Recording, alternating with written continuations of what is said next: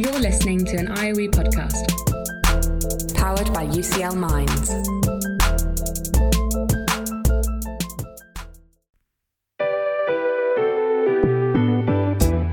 This is Research for the Real World. Conversations with researchers about the paths they've taken to shape our everyday lives.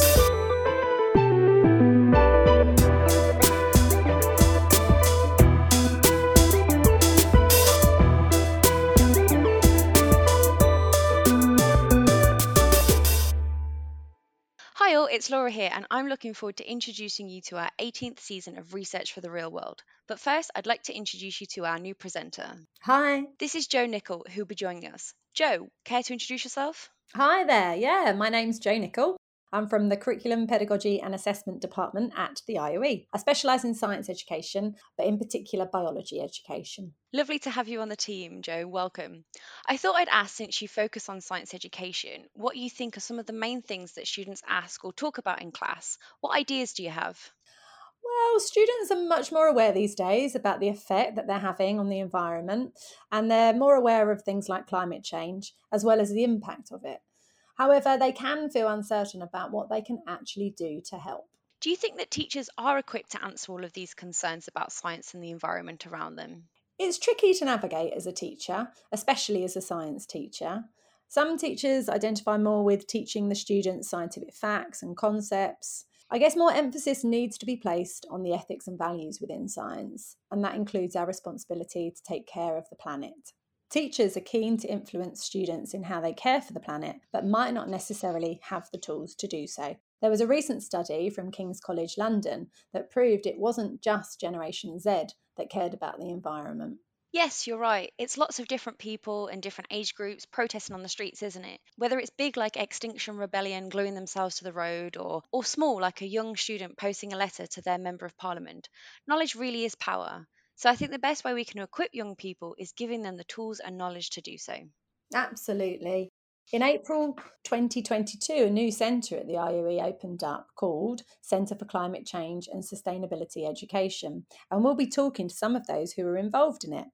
It'll be really interesting to speak about the role of children and the duty of adults in raising awareness of this crisis and caring for the environment.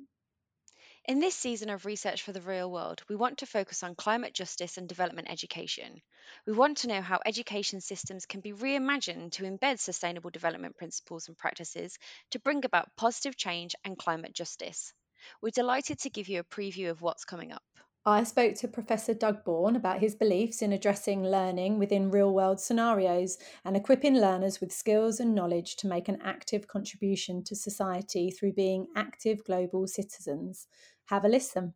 As educators, whatever field of education we're working in, we have to promote our positivity in what we do. If we're giving off negative vibes, we're not going to be successful at what we're doing. So we have to be positive. We have to promote a sense of enthusing learners, capture their imaginations, and to encourage them to believe that they can make a difference and make the world a better place. And so to me, it's therefore important as the educator to come with that mindset. Therefore, when you're faced with challenges that we have around us, whether it's the climate crisis, whether it's COVID, whether it's the current economic crisis or the war in Ukraine, there is a sense that you have still go through that and create a sense of positivity that you can contribute to that. And I spoke to Dr. Stuart Tannock about his passions, including his new book, Educating for Radical Social Transformation in the Climate Crisis. This isn't just me, this is increasing a kind of recognition among researchers and fairly mainstream researchers and policymakers that certainly the last 4 or 5 years there's been a sense that to address the climate crisis effectively, it's not just a matter of a few small policy changes or technical changes here or there, but requires fundamental changes in society and the economy. So if you go back, for example, there's reports done by the IPCC, that's the Intergovernmental Panel on Climate Change, released a report in 2018 that explicitly called for this. We said saying that we need fundamental radical changes in society and economy in order to address the climate crisis. And you'll see educators recognizing this too. And I also spoke to Dr. Lizzie Rushton about geography and science education, in particular the professional development of teachers and the students' voice around climate change and sustainability education. Check this out. we do need a shift in the way that we think about schools as sites for sustainability, as places where we, that's part of what schooling is about for me. And so it isn't just the work of the one teacher who often is doing this out of the goodness of their heart. They're not necessarily given any kind of time because that's just not simply available in school budgets. And the policy strategy that was published earlier in 2022 does give some encouragement around having school sustainability leads. And I think that's fantastic to have that clear framework and recognition for those teachers, but they need to be funded and supported to really do that role effectively. It can't just be another aspect of their role that they take on because that, without being flippant, is unsustainable. So get ready for season 18 of Research for the Real World. Search IOE Podcast to make sure you can get the latest episodes as soon as they're available.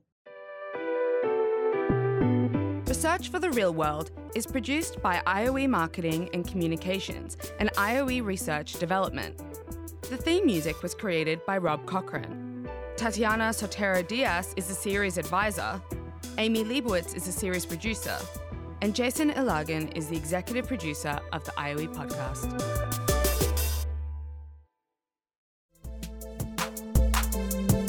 Thanks so much for downloading and listening to this IOE podcast.